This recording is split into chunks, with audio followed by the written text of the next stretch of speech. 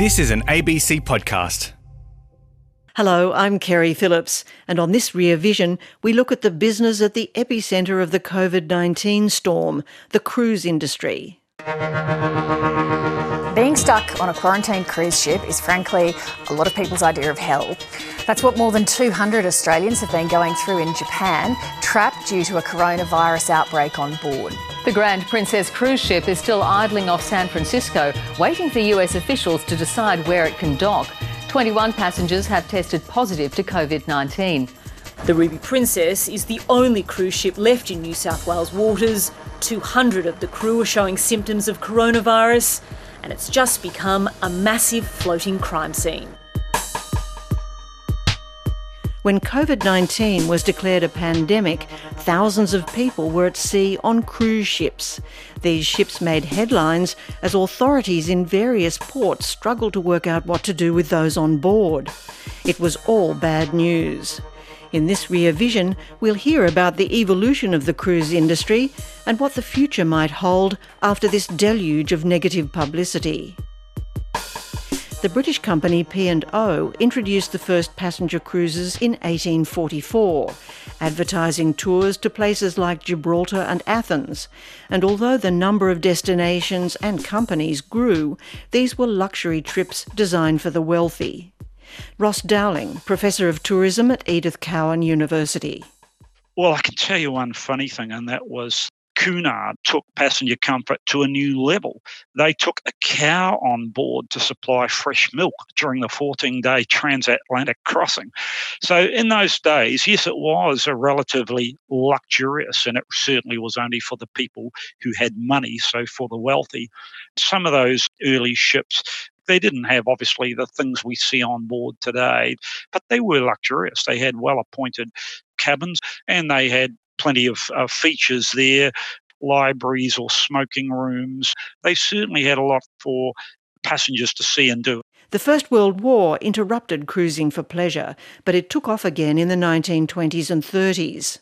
These were starting to be much larger ships than they had before. They were now becoming more like floating hotels. The French line Compagnie Générale Transatlantique, in other words, your General Transatlantic Company, that brought into existence the Normandy in 1935. And the Normandy was a very luxurious, large cruise liner. And at the same time, you had Queen Mary, one of the original Cunard ships. So you had the big Queen Mary, you had the big Normandy, and during that golden age of the 20s and 30s, cruising boom. The P&O offered cruises during that time and world tours with the Viceroy of India setting new standards, as well as the word posh, as we understand. But today, POSH, port out, starboard home. So the wealthy British passengers travelling from England out to India would ask for the shady side of the ship going out, which was the port side, and then coming home, they'd book a cabin on the starboard side. So that's the origins of the word posh. So that was all in the 20s and 30s, much bigger ships.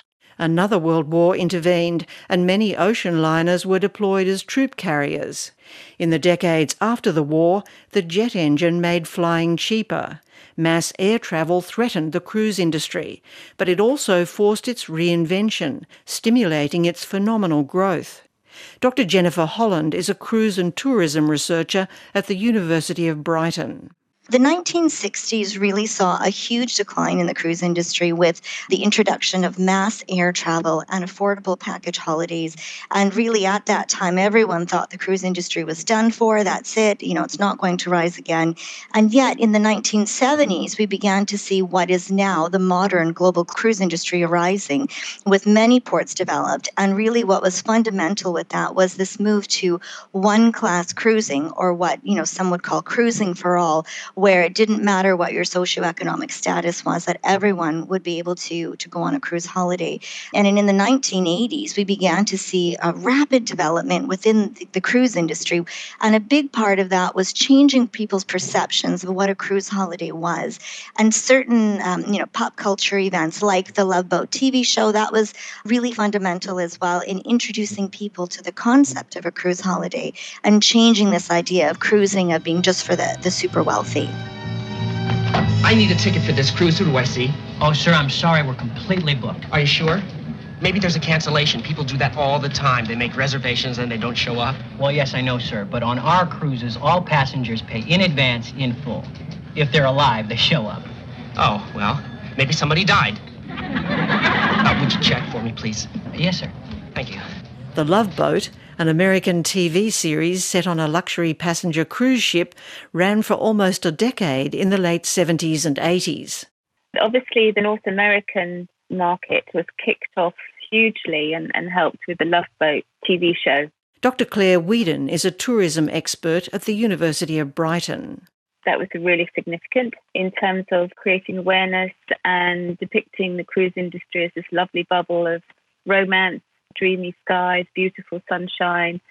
I mean, if you look across advertising at that time, we had maritime motifs in advertising across the Western world that showed male sea captains and pilots in uniform as some kind of mythical character that women looked up to. There's a huge element of romance and power. And I think that that's also a trope that's behind it. But on the Love Boat, the captain was a very prominent feature. There was always some romance going on between the passengers and so on and so forth. So it was a very frothy soap. And I think that was taken to heart by the American people, and it helped the cruise industry coming out of North America to really grow hugely. So the Love Boat is a really significant part in the history of cruise tourism and its development. Cruising today has come a long way from the Love Boat. Look, today the cruise industry is absolutely colossal. The Carnival Cruise Corporation is one of the biggest entertainment companies in the world. It's listed on the New York Stock Exchange. The second biggest cruise corporation in the world, Royal Caribbean Cruises, that's also massive. These are companies worth billions and billions of dollars. And the third major cruise corporation in the world is Norwegian Cruise Line Holdings. Now, these are all based in America. They're all massive companies. They span the world. They're building ships worth in the billions of dollars. They've got a forward plan of building many, many ships. They're not slowing down. This is all pre-COVID-19, of course. So up until the end of 2019, these are companies which are starting to be as big as Coca-Cola, etc. They're run by boards, and they are really there to make a profit for their shareholders, which they've been doing, and they've been just non-stop growth. How did this happen? There were two significant developments. One was the drive for economies of scale, leading to the investment in megaships. The other was the insight that the ship itself should be the destination, that profit would come from the money passengers spend once they're on board. Professor Ross Klein is a sociologist at Memorial University of Newfoundland. Well, Carnival Corporation is a good example. We're, of course, talking prior to the COVID-19 crisis, but in the years before that, they earned as much as $3.5 billion US in net profit, and they pay no corporate income tax. They generate a fair bit of income, and it's in large part through the ability to generate onboard revenue. They're generating about $100 per person per day in net profit just from spending on board. All they need to do is get you on board, and then they're laughing all the way to the bank.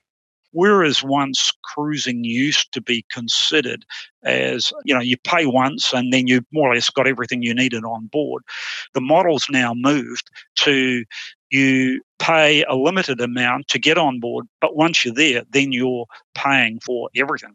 If an Australian goes cruising today, you could be sold a package where you're told, look, you're getting your accommodation every night, so that's good. You're getting your meals, that's good. You're getting your entertainment, that's good. Well, that model is partly true and still works, but more and more and more nowadays, they've got pay for restaurants, they've got pay for alcohol, pay for your ice creams, pay for your soda waters. A lot of activities on board you would pay for. They make a lot of money from their shore excursions. And so the typical model for a shore excursion would be if someone's here in Australia is offering a day activity a day, a sightseeing tour for, say, 140 Australian dollars. By the time it's offered by the cruise ship to their passengers, it may be up around $250 US. In other words, around 400 Australian dollars. So they make a lot of money there. And of course, the main area for the big cruise ships today making money is in the casino. So there's a whole lot of places where they're making money on board today.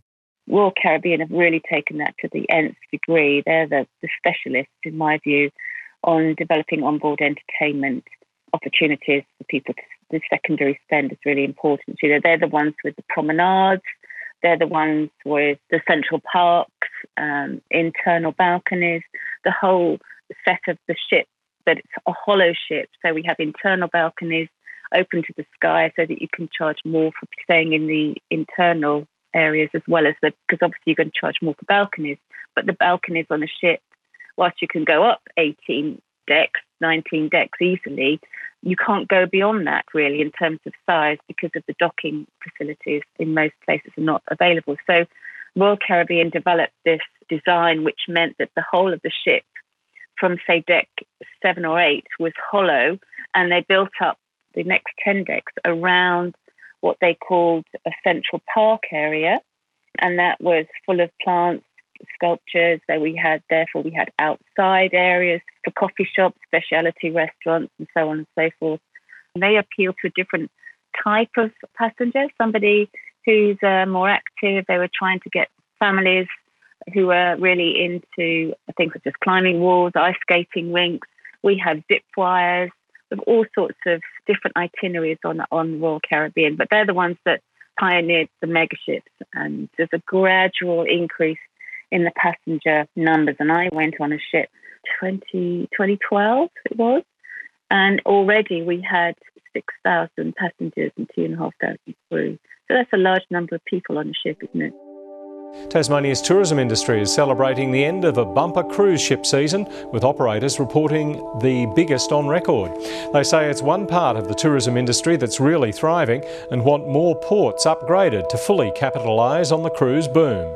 Cruise ships were a regular sight in Hobart this summer. About 100,000 passengers disembarked during 50 visits. An extra 10 visits are already scheduled for next summer. Tourists will enter through Hobart's new $7 million cruise ship terminal, just weeks away from completion. Although the US remains the biggest market for the cruise industry, Australians took to 21st century cruising with enthusiasm. Dr. Elaine Yang from Griffith University. If you look at the type of holiday that Australians are familiar with, for example, Phuket and Bali are two destinations where many Australians have been to. And if you look at the cruise itinerary in this part of the world, we have the South Pacific region, which is comparable to the Caribbean. We have many islands, and it's within a relatively short distance, so it's quite accessible. So I briefly mentioned our proximity to South Pacific Islands is central to the high cruise participation rate. In fact, Australia has the highest cruise participation rate in the world. So if you compare the number of cruises in relation to populations, our percentage is the highest. It's close to 6%, which is almost double to US.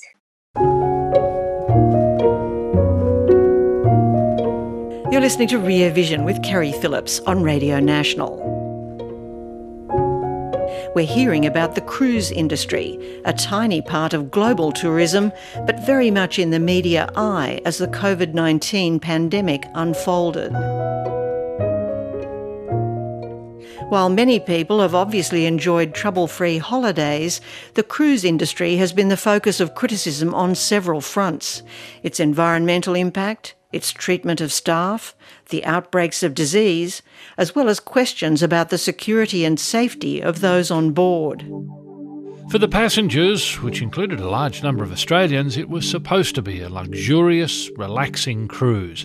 Instead, the Italian liner Melody came under attack from a group of heavily armed pirates off Somalia at the weekend. Police have called off the search for a couple missing off the New South Wales coast. It's believed the pair from Barraba near Tamworth jumped or fell from a luxury cruise liner on Wednesday night. New South Wales health authorities are investigating a third suspected case of meningococcal disease linked to a recent Pacific cruise. Yes, there have been a lot of scandals, and to a certain degree, I think it's also the tip of the iceberg. Alexis Papathanasis, Professor of Cruise Management and E-Tourism at the University of Applied Sciences, Bremerhaven. There has been increasing criticism or public opinion outrage, particularly regarding the environmental record of cruise ships. In terms of regulating the industry, apart from some legal actions in the US, not much has happened. They've paid a couple of fines, but those fines actually a drop of water on hot stone for the cruise operators. If you actually think about it, we're talking about 2 or 3 major cruise lines, okay? And they own most of the brands that you see. So we're talking about 70% of the market share. We're talking about 3 cruise lines. And we're talking about mainly the US market. And we are also talking about Miami, Florida. So to a certain degree, it's a global industry, but it kind of has a Floridian management style. And we know that in the US, aspects like environmental sustainability, as well as the other facets of sustainability, such as economic and social and culture, are viewed a bit differently than other parts in the world. The only way the cruise industry changes anything is if it costs them less money to do so. So, for example, if you look at the environmental issues, all the waste management and fuel changes that have occurred in the industry are because they help the industry save money. It's much more fuel efficient in some ways to adopt these waste management or scrubbers, for example, whatever technology you adopt. But the industry does not seem to need to take account of criticism because it has such a loyal customer base. And the industry keeps growing. And I think that any business would say, well, if our customers are happy, then we're doing a good job. As is common with all shipping, cruise ships sail under flags of convenience, registered in places like Panama or Bermuda, and the cruise companies themselves are registered where they can gain a tax advantage. Well, Carnival Corporation is registered in Panama. So even though their offices are in the US and they have offices in Australia and in the UK, generally speaking, they're exempt from the rules and the taxes within those countries as a corporation. Royal Caribbean is a Liberian corporation, and Norwegian Cruise Holdings, I believe, is Bermudian. So in each case, they're offshore, and as a result, escape any corporate responsibilities to the governments where they're actually operating. The situation is further compounded because in most cases, these companies are operating cruise ships that are foreign flagged, meaning that the ships are registered in a country other than the country where they're operating. So ships operating in Australia may be registered in the Bahamas, or may be registered in Panama or in Malta. Now, a listener may think, well, what difference does it make? And the difference is that when something goes wrong, the laws that govern the ship are the laws of where the ship is registered, not the laws of the person who's on the ship.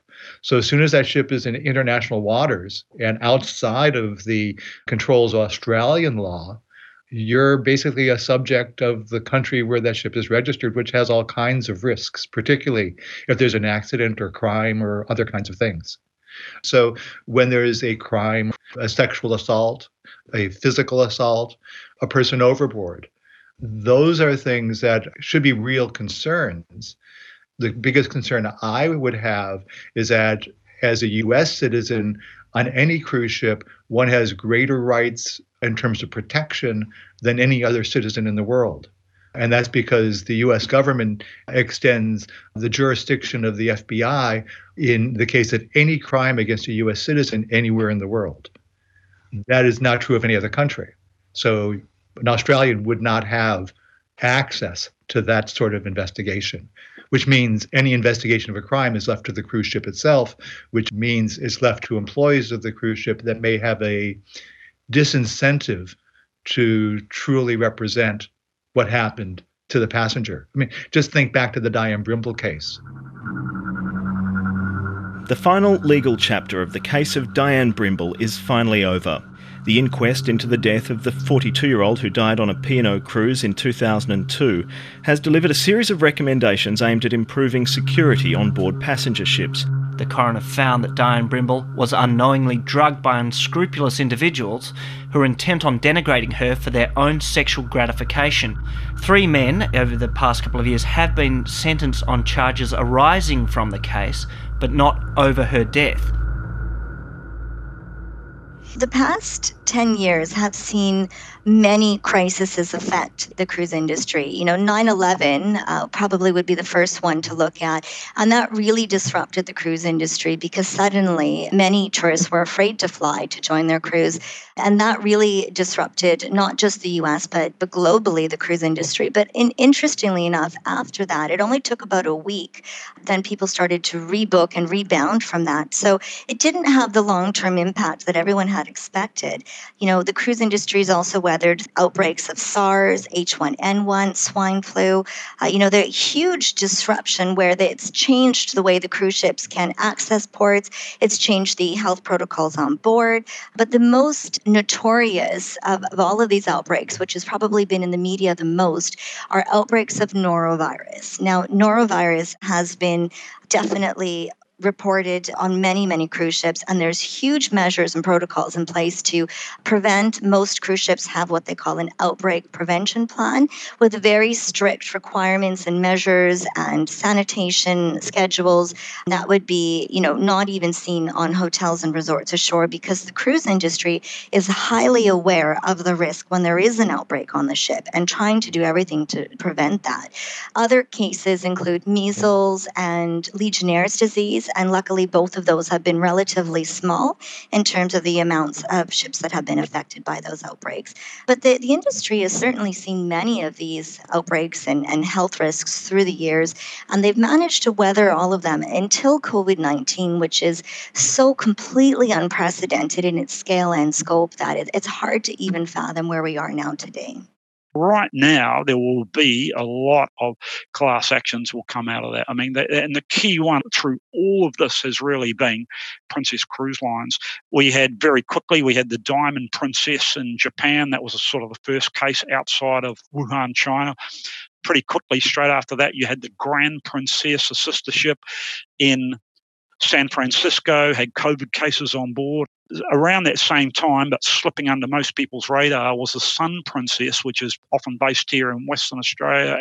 It sailed on the 1st of March into Reunion Island, and the local islanders there pushed all the tourists coming off that ship back onto the ship and said, we don't want you here and we don't want COVID on our island. There was no COVID on the Sun Princess, but the general understanding was that these ships were starting to have COVID on board. So the islanders there, a very remote part of the world, Reunion Island, middle of the Indian Ocean, they threw rocks, lit fires and sticks, etc., at passenger buses coming off the ship, and the buses had to turn around and the captain of the ship had to take the ship out. So that was March the 1st.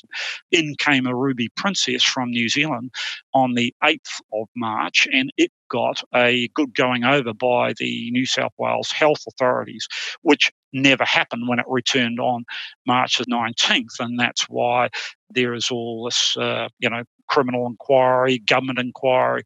What does this all mean? What it means, I see, for the future of the industry is it's going to have a major impact on the industry, because there is lots of people that are saying now we will never cruise again, those who have cruised, and there is lots of people who are saying we've never cruised, but we will never cruise, having seen what's happened on these ships where they're basically seen as giant petri dishes.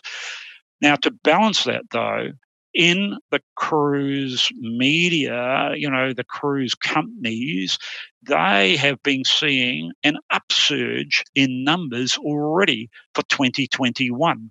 Now, I can explain that in part by saying, well, a lot of people that were cruising this year have simply taken up the idea of getting a credit for their cruise for next year. So that's one thing. And also cruise lines will be offering very good deals to get people back into the industry. So I predict that cruising will continue in 2021 and beyond, but it'll take a few years to get back to the numbers that we saw in 2017, 18 and 19. The federal government says it would be optimistic to say cruise ships can resume operating by September after being shut down by the pandemic. Some cruise lines are taking bookings for later this year and next. Australia's Tourism Minister Simon Birmingham says there's no date set for ships to sail again. We haven't got to the specifics of talking about their restarting, and frankly, the first hurdle they've got to clear is with health officials, not with tourism ministers, to demonstrate that they can actually operate in a COVID-safe way. I think it's aspirational. I think it's a further demonstration of their inability to fully understand and appreciate the nature of the problem they're dealing with. It appears they're making decisions that are based on economics. That is, they want to start generating income again, as opposed to based on issues of public health, the well-being of their passengers, and just, what makes sense to our current time and place. Now, of course, they're going to be marketing to the U.S., and the U.S. is less focused these days on social distancing and the risks. So maybe U.S. passengers will go. But then the problem becomes what ports are going to allow them to stop. Before the industry ceased operations, a number of Caribbean ports were refusing to accept ships. If they're going to, let's say, go with 1/3 the number of passengers, we're talking about less than 1,000 passengers in a ship. They may be able to fill 2 or 3 ships. Just to put it in perspective, Carnival Corporation has over 100 cruise ships.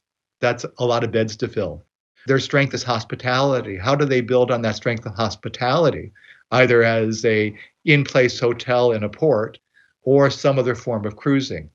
The concept of getting on a cruise and going around, let's say the South Pacific for 14 days may not be as attractive to passengers and may not be as attractive to ports receiving passengers, but it doesn't mean those ships aren't going to be around doing something else.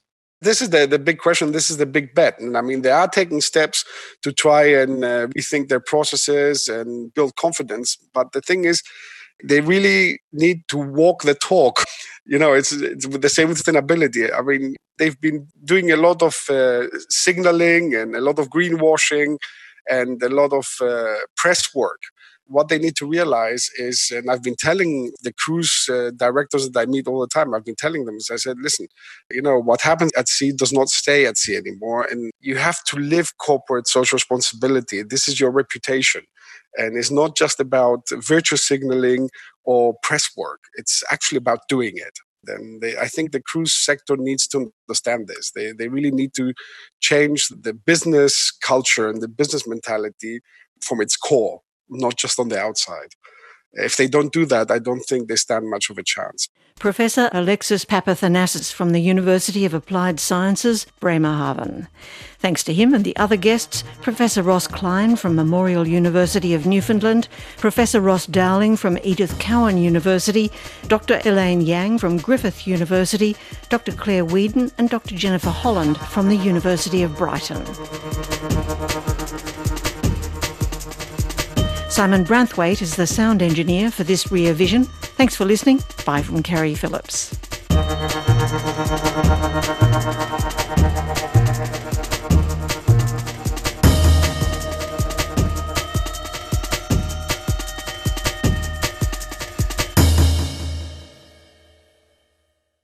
You've been listening to an ABC podcast. Discover more great ABC podcasts, live radio, and exclusives on the ABC Listen app.